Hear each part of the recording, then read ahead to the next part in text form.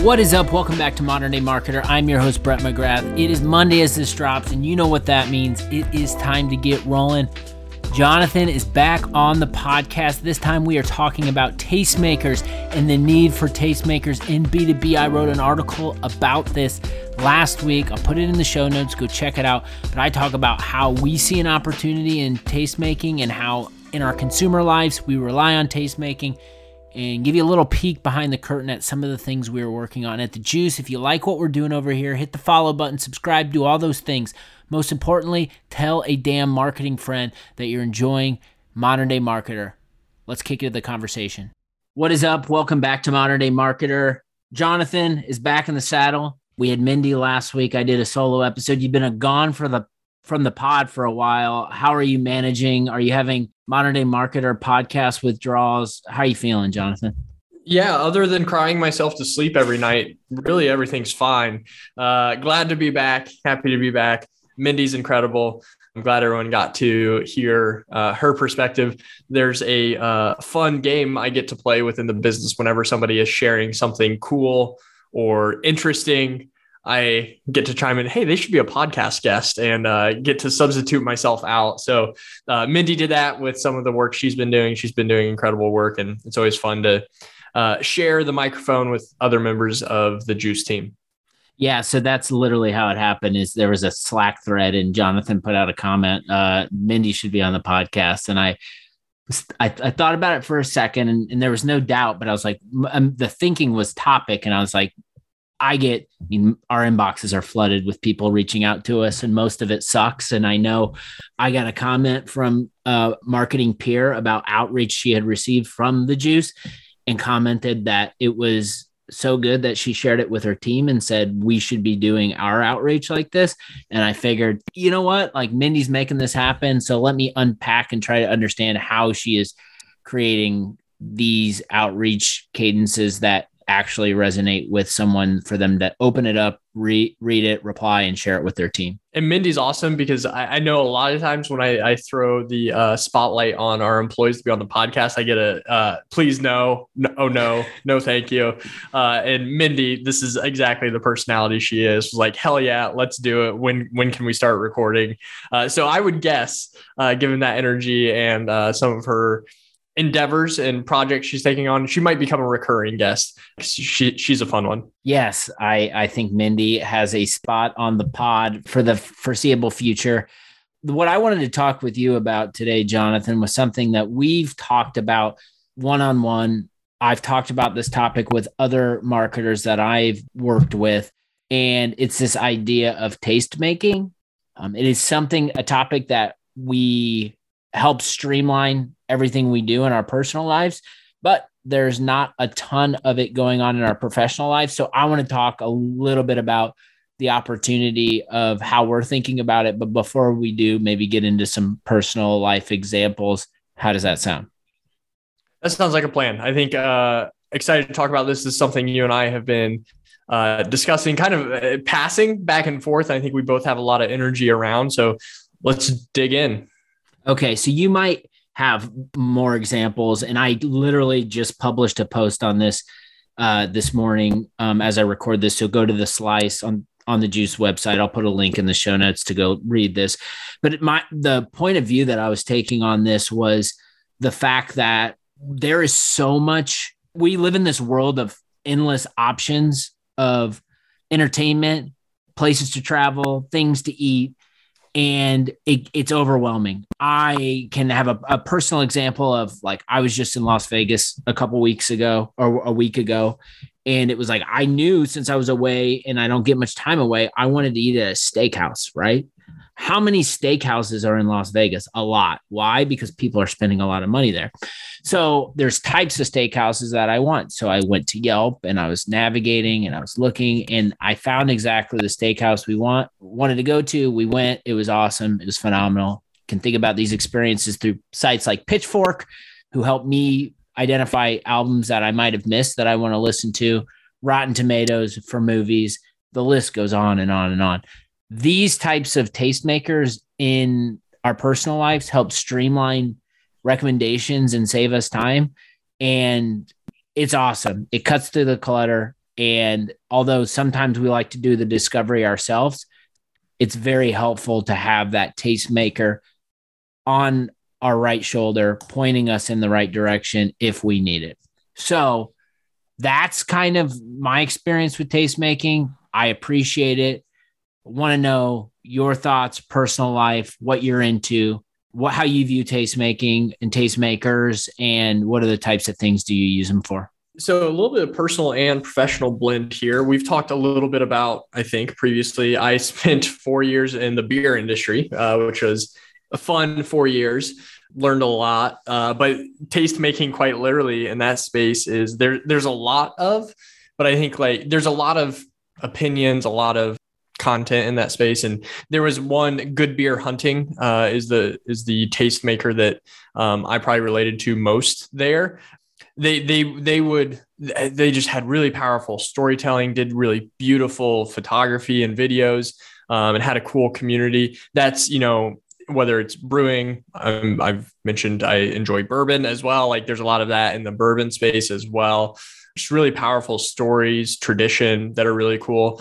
Golf, another one of my hobbies. Not all my hobbies are drinking. I swear I don't have a problem. There's a really cool golfer's journal, which is kind of same thing. I'd even say I didn't realize it until I was scrolling down my notes. They look a lot like Good Beer Hunting in terms of visually appealing. And obviously some of that's personal preference, but they do long form stories. There's so much content around sports and golf particularly, and they do really long form, kind of off the beaten path tastemaking.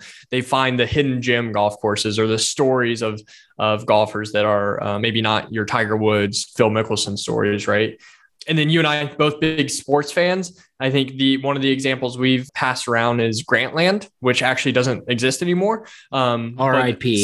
RIP, gone too soon. But I think it's the same thing, right? Like there's so much noise. We can get the box scores, the updates, the 280 character tweets about the game in real time, but there's some power in telling the deeper story behind things, especially in today's world when content can be produced and shared so easily and efficiently. So the examples you shared are personal to you, and that was something that I didn't really call out, but there are, in each of our personal interests, there are people curating things, and there are different styles of curation and taste making that we are attracted to. I think about just in a sports card space and people I follow on Instagram and how people who I appreciate and admire and we've built that trust, curate their collection and share recommendations. And that helps inspire new paths. So it's undeniable that the role of the tastemaker is critical in our professional lives. I guess here's a question for you. Like it becomes second nature, like these platforms are people, but like, I think like personally, we never really like put the tastemaker on a pedestal and say, thank you. Or like, look at all these things that these people are doing for us to make us like more entertained or learn more. Why do you think that is? Do you think we take the tastemaker for granted and it just becomes second nature? Like, what do you think? Yeah, they're almost like a broker for us, right? Like, and we're so focused on getting to what they're recommending or learning more about what they're sharing or the story we're telling. We skip over that relationship we have with them. I think the two notes I wrote down on some of the examples I gave is there's content. They share really great content, but there's also a community aspect to, I think, really good taste making where there's power in the people that are a part of that and the other people that follow that tastemaker. But I think you're right. Like they're the unsung hero that makes all of that happen is the individual themselves, writing, curating, sharing, that probably deserves a little bit more love. Why, before we get into the opportunity with the professional side, I want to know why you rely on tastemakers. Good question. I think to cut through the noise, right? Like there is so much noise in everything we do, and that tastemaker, I trust them, which is something we've talked a lot about on this podcast is trust. I trust them. I've vetted them previously. I've had at least one good experience to them where I keep coming back to them.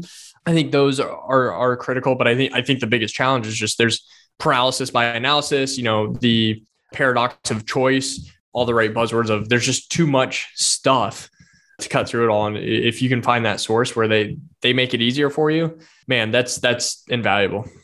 Okay. So we're going to move over to professional life opportunity, probably talk about content because that's what we're doing here and that's the business we're in.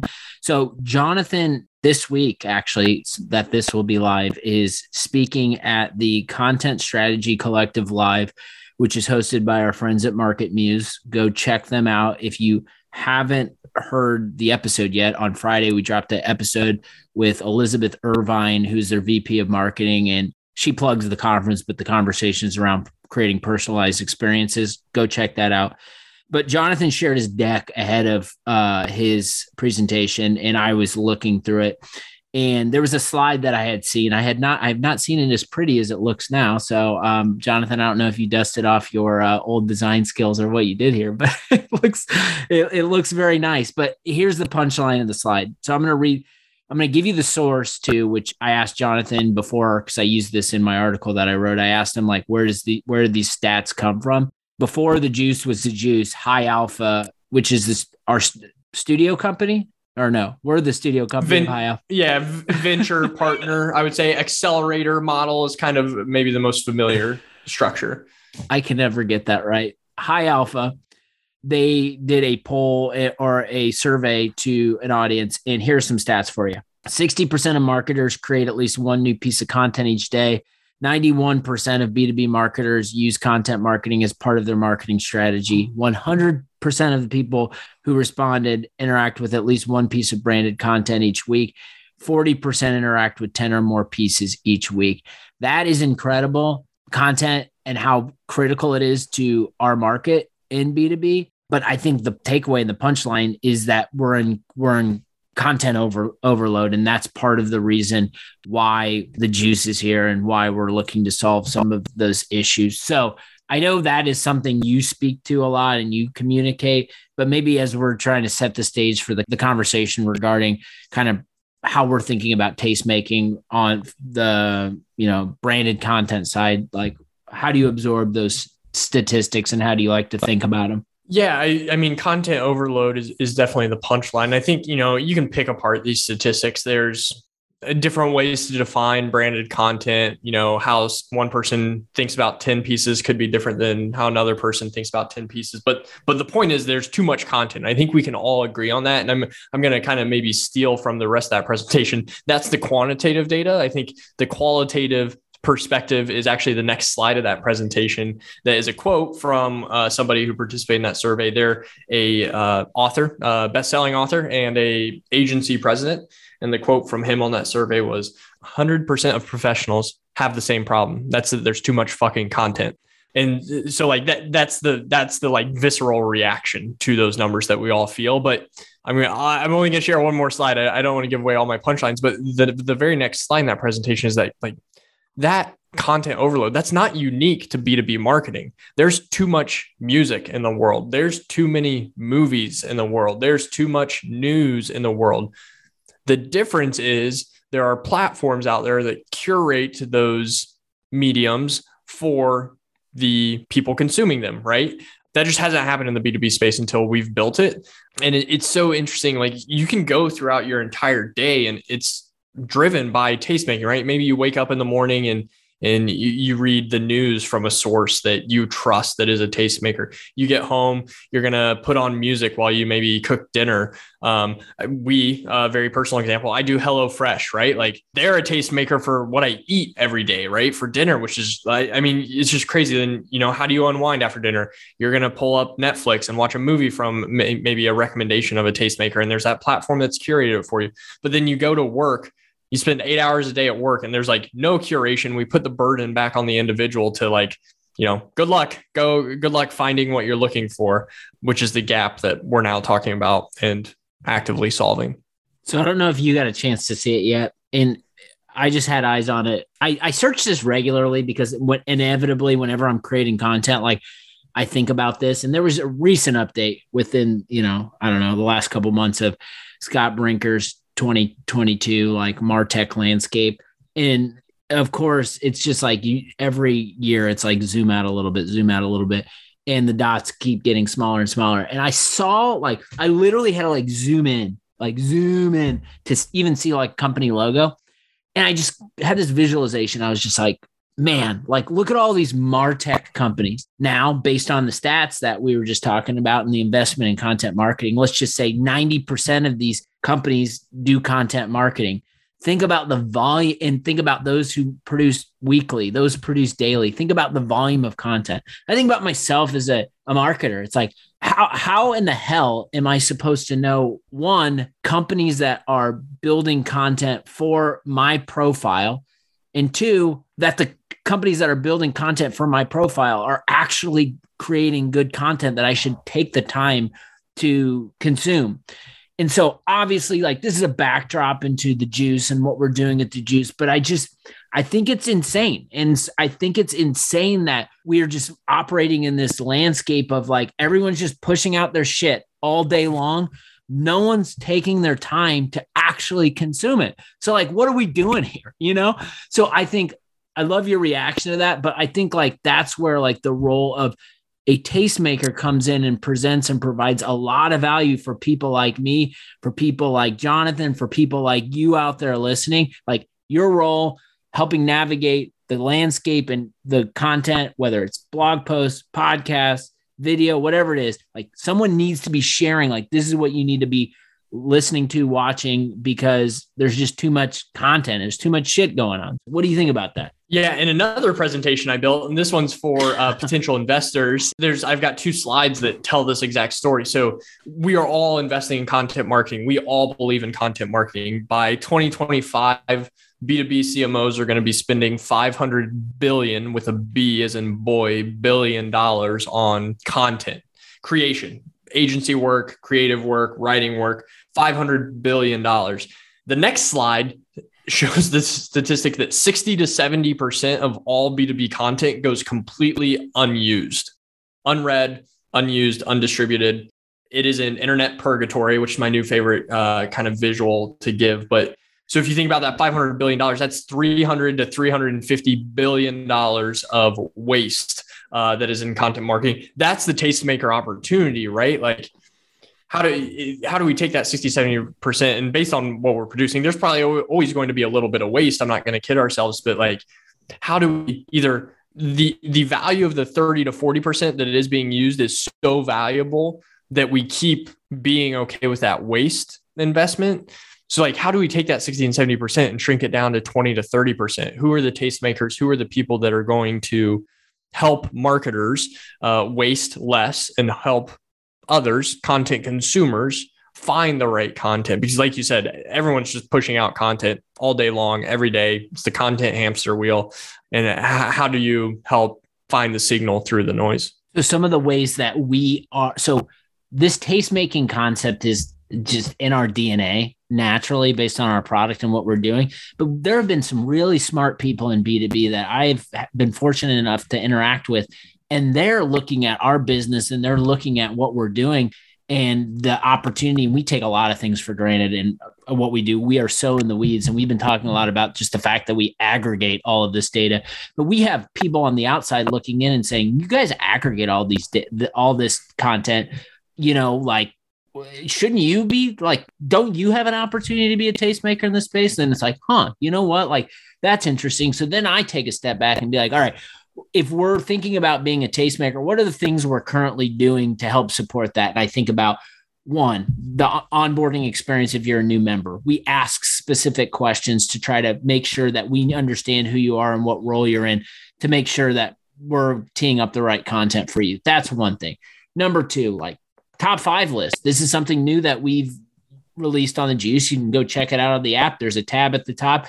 But each week, sales, marketing content, we are sharing the top 5 pieces that our community and members are engaging with. And we are probably going to be doing a bigger and better job of promoting that. And then just finally, like this podcast, like we spent 2 months like diving in deep and dissecting different content pieces from B2B brands, and spend 20, 25 minutes talking about why we think it matters. So while that opportunity of tastemaking was something that like, oh, that's interesting, the more I've thought about it and dug in, I was like, you know what, like there might be an opportunity for us to plug in and play the role to help streamline some of this streamline some of getting the content to the right person at the right time. And it will be, but it doesn't necessarily need to be coming directly from our product. Yeah, I think part of the value of tastemaking is that it doesn't scale, right? Like if tastemaking were scalable and easy to repeat, everybody would do a ton of it, right? But I think part of the value is that it is challenging and really difficult to do well. And that's, I mean, a peek behind the curtain of the juice, that's a challenge we face every day. You mentioned it's like we are so in the weeds. We don't probably give ourselves enough credit for it. We have aggregated and organized in a sensible way over 100,000 pieces of B2B content. And that is the power of our platform. But now that's still a lot of noise.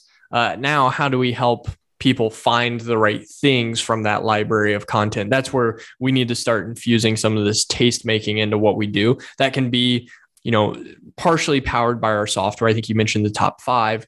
Our curation engine is only going to continue to get smarter as our audience grows, smarter about reading what and what people like them are reading. And it's just going to get more powerful. But there's also that human element of this is just good quality content. We know it because you know it when you see it, right? Or you know it when you feel it. You and I were talking yesterday, we have a score for each of those 100,000 pieces of content that is generated by our software. And I was like, well, we could just expose that. And it's like, well, that doesn't really do the taste making justice, because that is, again, just kind of like a machine generated number, which I think would be valuable. And we still might turn that external at some point. But again, I think the real value of taste making is that it doesn't scale. It's not easy. It's not something that you can just repeat, rinse, and do again. And we have to figure out how to balance both the power of our software and the power of really unscalable taste making. If you have ideas or want to look, I would love your feedback on what your expectations would be for a tastemaker in B2B. You can get at me at Indy McGrath on Twitter. You can also tweet at the Juice HQ, slide in the DMs. I'm the one who will look at it and I will respond. I'd love to hear from you. The reason we did this was because this is a topic we are just getting going talking about. I mentioned I'm creating content around it. There's probably an opportunity. There is an opportunity, and you'll likely be seeing more of this coming from us. So let us know how you feel about it. Jonathan, we got to get out of here. Anything else that you want to share before we exit into the mist? I would just echo your sentiment that if there are good B2B tastemakers out there, or you have ideas around it, reach out to us. We're exploring it ourselves and would love to potentially collaborate or learn more from your perspective. Awesome. Thank you. Thanks, Brett. I got to tell you, I am really excited about some of those observations and that conversation that I had with Jonathan and some of the things that will be happening on the other side of this. Stay tuned. Like I said, if you have any ideas, opinions, or know any good tastemakers, hit me up at Indy McGrath on Twitter. Would love to hear from you. Have a hell of a week. We will be back with more Modern Day Marketer coming at you on Friday. Take care.